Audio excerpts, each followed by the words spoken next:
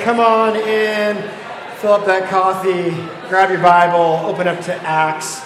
I was thinking about this as we were singing a couple of weeks ago. Actually, twice this summer I got to do weddings, and I love actually getting to perform wedding ceremonies. And one of the things at the beginning of a wedding that I try to always do is when the bride and groom are up there is to have them just stop for a second and to notice what's going on in that place. Friends and family that support them, a union that God has given us, a blessing that God has given us to join as one in marriage. And it's really a sacred moment. And I was thinking about that as we gather as a church, and often familiarity breeds just this, familiarity feeling. Like, here we go again. Here's a Sunday, and here's some songs that we're going to sing, and here's a message, and let's get on our way so we can have some great pizza afterwards, or tacos, or whatever. And there is something far more at work in this place than just that.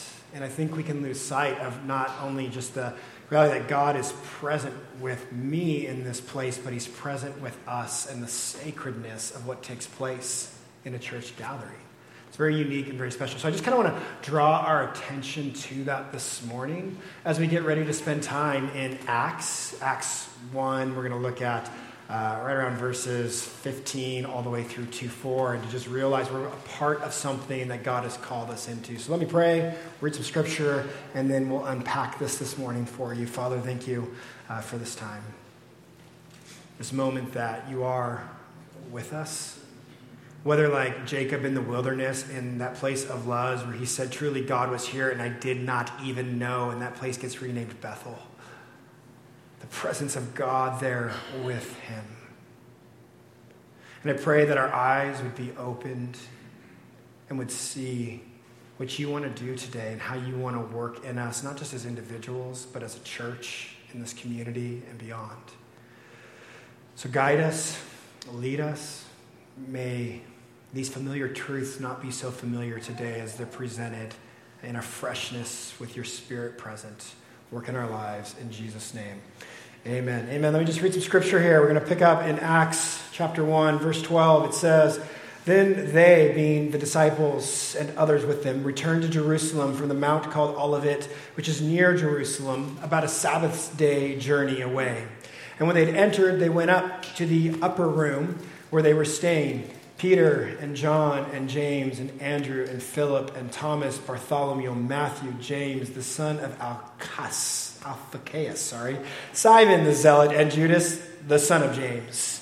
All these with one accord were devoting themselves to prayer, together with the women, and Mary, the mother of Jesus, and his brother." So there's this activity of prayer and waiting as Jesus had told them. We looked at that last week. "In those days, Peter stood up among the brothers. The company of persons was in all 120, and said, 'Brothers, the scripture had to be fulfilled, which the Holy Spirit spoke beforehand by the mouth of David concerning Judas, who became a guide to those who arrested Jesus. For he was numbered among us and was allotted his share in this ministry. Now this man acquired a field with the reward of wickedness, and falling headlong, he burst open in the middle, and all his bowels gushed out.'" Fantastic. "And it became known to all the inhabitants of Jerusalem, so that the field was called in their own language Akeldama, that is, the field of blood. For it is written in the book of Psalms, 'May his camp become desolate, and let there be no one to dwell in it, and let another take his office.' So one of the men who had accompanied us during all that time that the Lord Jesus went in and out among us, beginning from the baptism of John until the day when he was taken up from us, one of these men must become with us to witness his resurrection. They put forward two, Joseph called Barsabbas, who is also called Justus, and Matthias. They prayed and said, 'You, O Lord, one of these two men have you chosen to take the place in the ministry and the apostleship from which Judas returned aside to go into his own place.' And they cast lots for them, and the lot fell on Matthias, and he was numbered with the 11 apostles." So much going on in there. Not today. Not today. A little bit, but not all today. "When the day of Pentecost arrived, they were all together in one place. And suddenly there came from heaven a sound like a mighty rushing wind, and it filled the entire house where they were sitting. And divided tongues as a fire appeared to them and rested on each one of them. And they were all filled with the Holy Spirit and began to speak in other tongues as the Spirit gave them utterance. Here's where we are in the story of Jesus and in this portion of Acts.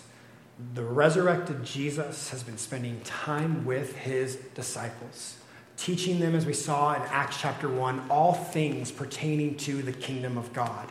He's given them this command when they ask that question of, hey, is it time, Jesus, to establish your rule and your reign? And he says, hold up, wait. For what? The power of the Spirit to come upon you, where you will be my witnesses from Jerusalem to Judea to Samaria to the ends of the earth. And then the ascension takes place. You read about it in both Luke and also in Acts. And Jesus has gone up, and they're now in this upper room waiting on the Spirit to come. And this moment of time is going to radically reframe how people will ultimately look at all of life. I sincerely and truly mean this. It's a transition period of the way that things were previously done to now the Spirit abiding with the people of God and them going forth in his power. It's the beginning of that new creation, the here but not yet. And what I want to do this morning is we're going to talk about the Holy Spirit. And that makes us all a little uncomfortable. Like, oh my goodness, where does this going to go? What's going to happen? What do they really believe about these things? And if you're anything like me, you come into any talk about the Holy Spirit with some presupposition, some ideas, some thoughts, some experiences that you believe concerning your beliefs of the Holy Spirit. I don't know how you were raised, whether you were raised in church or not in church. Presbyterian, Baptist, Pentecostal, closet charismatic. You might fit into one of those boxes. But you bring in an experience, a set of doctrine and thinking concerning the Holy Spirit. And if we're going to talk about this book of Acts, which is a continuation of all the things that Jesus taught and did and continues to do through the empowering of the Holy Spirit in his disciples and apostles, then we better have some kind of grasp on who the Holy Spirit is, what the Holy Spirit is up to in this section of Scripture in our lives as well. Now, for me, growing up, I was a part of a denomination called the Assemblies of God. Anybody familiar with the AG? Right? The AG had and still has a set of doctrine concerning the Spirit. And as a 9-year-old, I got to witness this in its fullest extent. We went to Mountain Lakes Bible Camp right outside Klamath Falls. Anybody familiar with that place? It was a gathering of all the AG churches there in Oregon for a kids camp of like 4th through 6th graders. And I had the audacity to invite a friend to come to this camp with me. We're going to play some kickball. We're going to shoot some hoops. They forced us to do puppets, so that was horrendous.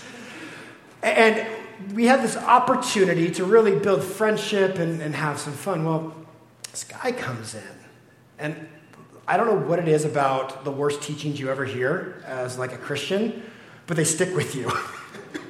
And they never leave you.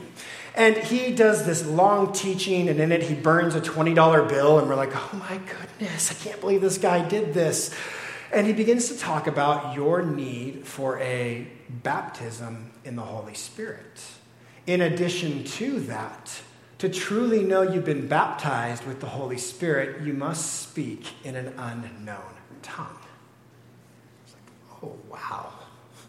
I'm 9 with my older friend I'm trying to impress and become better friends with, hearing this. And so they give this teaching and they give this sermon, and then, the synth music comes on and they're playing, and it's an extended time of worship, and you're not supposed to leave the room until you speak in an unknown tongue to your counselor. It was horrible. Now, my friend was not a Christian. And so he just lies. He's like, I just went up there and uttered some gibberish, and I'm out, man. Like, I'm done with this situation. I am a 9-year-old with a conscience. And I just feel this dilemma of, do I lie and fake this thing, or do I somehow figure out like how to do this? And this was my first real experience with the Holy Spirit. And I'll tell you what, it made me incredibly suspicious for the vast majority of my life. If that's what that is, I don't want anything to do with it. Like, give me the camp of God the Father, God the Son, and God the Holy Bible.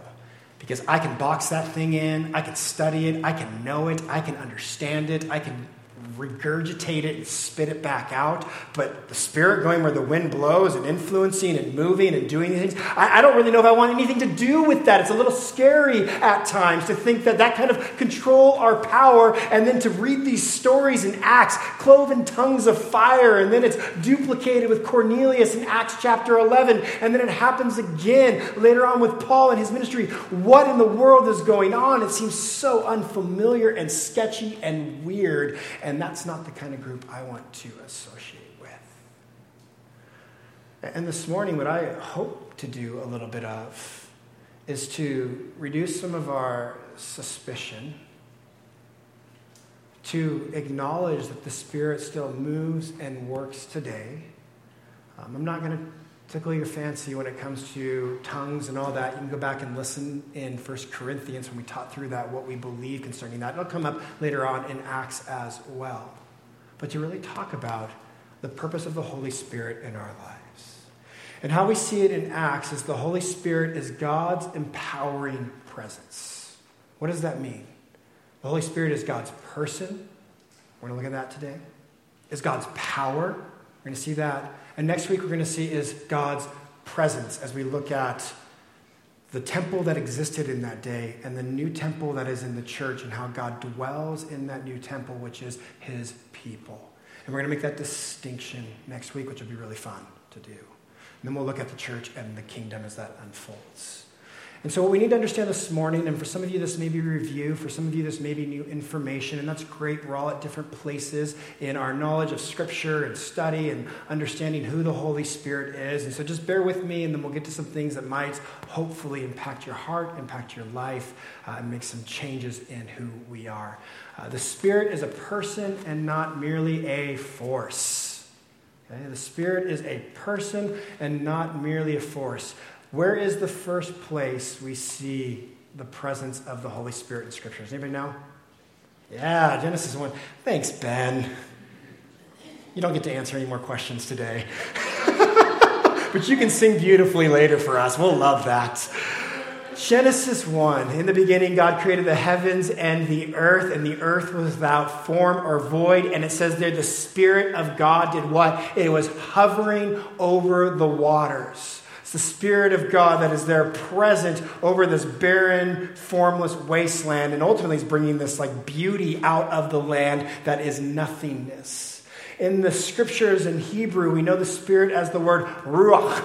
You want to spit on somebody? Say it with me. Ruach. I really hawk that. And one more time. Ruach. All right. Hawk that loogie on somebody. I'm good with that. They may not be. Means blowing, wind, respiration. Really how we would translate it as breathing. Breathing as a sign of life. And hence we get the Spirit of life. The Spirit is necessary for life.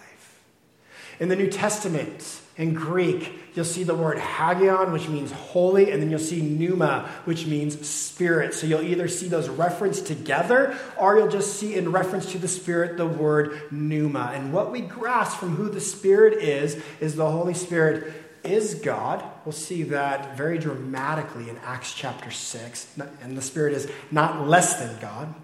The Spirit is not your inner voice. That's your spirit. You do have an inner voice. You talk to yourself more than anybody else talks to you. You do it daily on your drives, before you go to bed, when you wake up in the middle of the night and realize your toilet's still running, thinking, I got to fix that thing. But it's Sunday morning. I got to get to church. That was my life this morning. Constant thoughts still happening. We talk to ourselves more than anybody. There is an inner spirit, an inner man. And that inner man, inner spirit at times is at war with the Holy Spirit pressing on us, or in submission to the Spirit, getting direction, guidance, and vision for what we ought to be doing and how God wants to move in our lives. The Holy Spirit is not an impersonal force. The Holy Spirit is not for you to control. Right? That's where my Baptist roots get a little uneasy. It's not for you to control, but to come under submission to. And as we see in the scriptures, the long-awaited anticipation of verses like we looked at last week, like Isaiah chapter 11, for Israel and the kingdom of God to come, came synonymously with the Spirit. The kingdom and the Spirit was constant thought in that day and age. Those two things would show up on the scene together. Well, what would that look like? If you have a Bible, you can flip over to Isaiah chapter 11. If not, it should be up on the screen. Let me just read a few verses to you. This is the hope of Israel. This is their anticipation. This is what they're looking for and desiring in a king, in a leader, in a kingdom.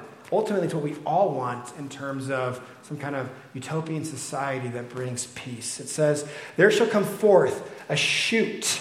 Now, this is very loaded with symbolism and prophetic kind of language. So just bear with it. This shoot from the stump of Jesse. There's going to come, what it's basically saying is from the lineage of Jesse, someone who's going to come and rise up. A branch from his roots shall bear fruit, and the Spirit of the Lord shall rest upon them. Who is this talking about? Yeah, you all get a pass today. When I ask you that question, it's a very easy answer. Jesus. Okay, and it says the Spirit of God rests upon him. If you were here for Matthew, when we talked about the baptism of Jesus, what descended upon him? The Spirit. Right? The Spirit rests upon Jesus. Jesus' ministry is empowered by the Holy Spirit, influenced by the Holy Spirit. What we see done through him in the Spirit's presence. It says, the Spirit of wisdom and understanding, the Spirit of counsel and might, the Spirit of knowledge and fear of the Lord, and his delight shall be in the fear of the Lord. He shall not judge by what his eyes see, or decide disputes by what his ears hear, but with righteousness he shall judge the poor and decide with equity for the meek of the earth. And he shall strike the earth with the rod of his mouth, and with the breath of his lips he shall, kill the wicked. Righteousness shall be the belt of his waist, and faithfulness the belt of his loins. Now, verse 6, the wolf shall dwell with the lamb. That which is dangerous, terrifying, is going to lay down next to the lamb. The leopard shall lie down with the young goat, the calf and the lion and the fattened calf together, and a little child shall lead them. That is a picture of God's peace, right? Just this earthly society that you see painted on every Jehovah's Witness pamphlet you've ever received. If you know, you know. The lion and the lamb together, the fattened calf together, the child leading the cow, the bear shall graze, their young shall lie down together, and the lion shall eat straw like the ox. The nursing child shall play over the hole of the cobra, and the weaned child shall put his hand on the adder's den. They shall not hurt or destroy in all my holy mountain, for the earth shall be the full of the knowledge of the Lord as the waters cover the sea. Does that feel like it exists right now? No. No. I mean, we feel more at war than ever before. And what I want us to see in here, we've talked about on and off again throughout the Matthew series, and it comes up over and over again as we're teaching, as we see how in Jesus the kingdom has come. We see in Jesus this fulfillment, especially of that first part of Scripture. And what we have is the kingdom now, but not yet. There's aspects of the kingdom where there was once war and problems, pain and suffering, where God has moved in and brought peace and hope and joy. There's also going to be a consummation of this kingdom in which what was just spoken of will be in its fulfillment, in its entirety, but it's not there yet. Jesus has inaugurated this kingdom, and now he's inviting you into it. And the same Spirit that rests on Jesus is the same Spirit that then settles upon these disciples and empowers them for the mission of God that's been laid out before them. That same Spirit has then been promised to you and to me as well. And we get little tastes of heaven when we function, operate, and yield our wills to his will and do the things that the Spirit desires for us to do. Like when forgiving somebody is incredibly difficult and hard, we'll expound on this in a little bit. And yet somehow, not in your own strength, but you find this power from outside of you, giving you the ability to forgive somebody that's deeply cut, hurt, and wronged you, and you have that taste of heaven in your heart. That is the work of the Spirit. That is the work of Jesus continuing on in your life. That is a taste of new creation. This is what the Spirit is up to in Acts. Listen, this morning, the Spirit coming is not about cloven tongues of fire. We'll look a little bit at that next week. The Spirit coming is not about glossia, which is that Greek word for unknown languages or tongues. The Spirit coming is the sign of the presence of God with his people. Acts has ridiculously amazing stories. Like Dorcas being raised up from the dead. People just touching the apron of, I believe it was Peter or Paul, and what? They're healed. Miracles taking place. Prison doors opening. Chains falling off. Earthquakes happening that free disciples that are stuck in prison. Incredible. That is not the point of Acts. The point of Acts is God's present with us. So then, what is this whole baptism of the Spirit all about?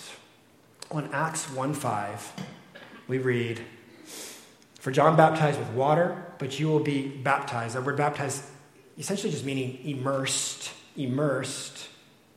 with the Holy Spirit. We don't see that phrase happening in Acts 2, verse 4. It says that they are then filled with the Holy Spirit. If you come from any kind of Pentecostal or like leaning, strong, charismatic kind of background, the baptism of the Spirit is a secondary moment in which some preacher, teacher, pastor comes in. They've got, quote unquote, the gift of the Spirit and the anointing resting upon them, and they want to transfer the power of the Spirit from themselves to you.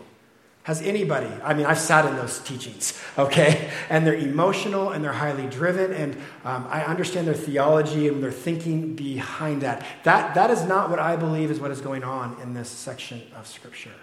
However, I do believe what is happening here and throughout the Scriptures is there is a 2nd, 3rd, 4th, 5th, 6th, 20th filling of the Holy Spirit, but not in the manner of what I just described and explained to you. What is the baptism of the Spirit? In 1 Corinthians 12:13, it is the initial work of salvation. For in one Spirit we were all baptized into one body. Jews, Greeks, doesn't matter your background, he's saying. Slaves, free, doesn't matter. All were made to drink of one Spirit. Ephesians 1:13, in him you also, when you heard the word of truth, the gospel of your salvation, and believed in him, were sealed with the promise of the Holy Spirit. That means this morning, if you have submitted your life to who Jesus is, you are sealed by the Holy Spirit. He is the, as Paul says, down payment, the guarantee, the promise that God has given you in your life. You are filled then, your life is immersed in the Holy Spirit. In Ephesians 4, verses 4 through 5, one body, one Spirit, just as you are called to the one hope that belongs to your call, one Lord, one faith, one baptism. And the purpose of the Spirit? Instruction. Power on high coming to you? Absolutely. Comfort, security, guarantee, and inheritance. It's really the essence and the fullness of what's being talked about here. That they've received this overwhelming experience of God and his greatness, and it's spilling into their lives and then out into others in this courageous way. And it results in passionate praise and being a witness to other people. But what's really intriguing is after Paul declares all of this in Ephesians, he gets to Ephesians 5 and he says this, don't be drunk with wine, but be filled with the Holy Spirit. Now, if you yourself or you've been around people who have been drunk before, one of the things we know about them is that that substance has now become the controlling influence in their life, right? That determines their actions, kind of what they say. Their tongue is a little loosened up. And so we know that then it influences how they interact and talk with other people, because if they weren't in that way, they would actually be acting in an entirely different way. Paul is not saying in that passage, don't drink alcohol. He's saying, may the Holy Spirit, like how wine is when somebody's intoxicated, May the Holy Spirit be the controlling influence in your life. It's a big turnaround for some people. May the Holy Spirit be the one who's leading, directing, giving you wisdom in your life. So this morning, the question I ask you guys is, what controls you? Who influences you? Influence is huge.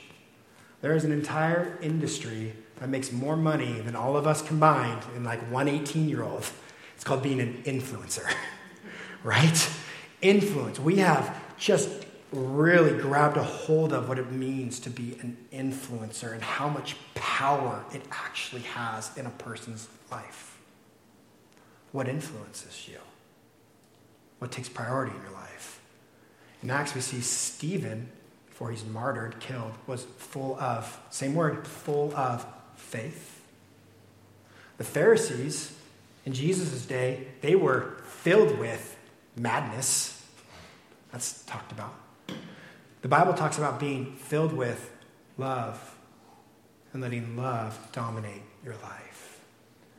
What fills you? Now, both Christians and non-Christians alike can grit their teeth and can persevere and put all their energy and effort into loving people. And it's an effort at times. What I don't want you to hear me say this morning is that Christians are loving and non-Christians are unloving, because I think we've experienced the opposite a lot of times in our lives, right?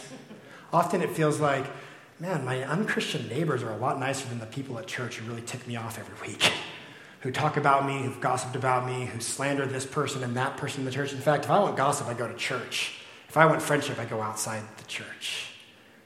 And what we don't want to do is make that kind of a comparison here this morning by any means. And what I'm not saying is if you aren't a Christian, you can't be kind or loving. But I will say, where does your power come from to be those things, especially when it's difficult? Because that's the question I have this morning. When it's not easy to love somebody, where are you going to get the strength to love somebody? When you don't want to forgive somebody because, in fact, they don't deserve your forgiveness, but deep down you know the only way for not only your peace, but their peace as well, is it for you to extend and offer that forgiveness to them? Where are you going to find the strength and the power to forgive somebody when it's utterly impossible in your own strength? Where, exhausted single mom, when you come home to your kids who've been wreaking havoc all day at school and continue the process till 10 p.m. as they're screaming bruh at Fortnite? Right? Like, if you call me bruh one more time, child, I'm about to show you something. Where are you going to find the strength to show mercy and kindness and love in those moments? And what happens when it becomes this self-effort? We become jaded, bitter, angry, hostile kinds of people, both inside and outside the church. We grow into the stereotypical old man on the lawn yelling the dang kid to get off his grass. I see how we can get there. Because situation and life experience has jaded us. What the scriptures talk about here is there's a power outside of us that comes to us. And what we're asked to do is to say, I need that. I need that. And if you studied 1 Corinthians with us, you know that we believe that the Spirit may manifest himself in seeing somebody healed. That there may be a miraculous work done. That's not our pursuit. Because the Spirit doesn't even say, pursue me. The Spirit says, I'm going to point you to Jesus. And we're to pursue Jesus. And all the things that the Spirit does is to elevate, exalt the name of Jesus. But there's an aspect in which we need to be yielding our lives to who the Spirit is. I have a million other things, but I'm not going to go there. What I do want to end on this morning is that question. Are you yielded this morning? I understand that you made a decision 15, 20 years ago, or maybe 10 minutes ago, to say, I want Jesus to be my Lord and Savior, walking in his kingdom now and the not yet, but to be. I want to be his follower. But daily, are we submitting ourselves to who God is? Are we submitting ourselves to what the Holy Spirit wants to do in our lives in the most difficult of situations. I don't think we've done this well. It's really easy and somewhat fun and maybe a bit controversial to harp on politics right now. But I think in that sphere especially, Christians have done a very poor job, not necessarily because of our stances or our beliefs. I shouldn't even say our, as in we're all in the same boat, because I don't think we are, but more in the manner in which we've displayed our passions about those things.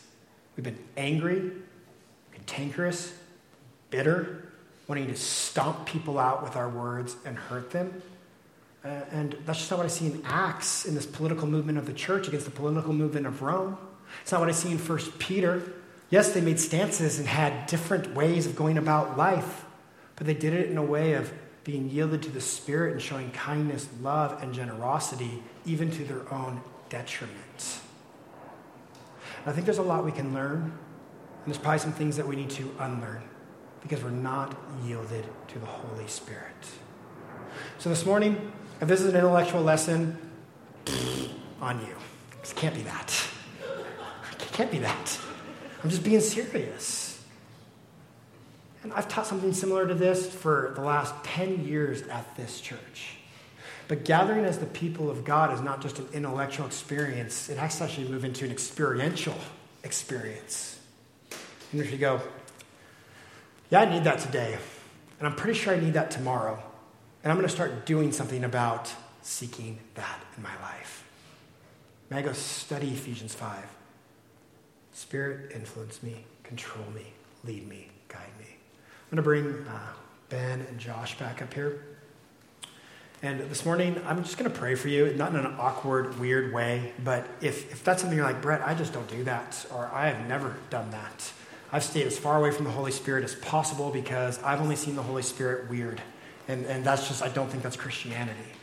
And what I want to do, if that's like in your heart this morning, you don't have to raise a hand, you don't have to stand up, you don't have to draw attention to yourself, because that's the last thing I want to do. But if that's in agreement with your heart, I want to pray that you are filled.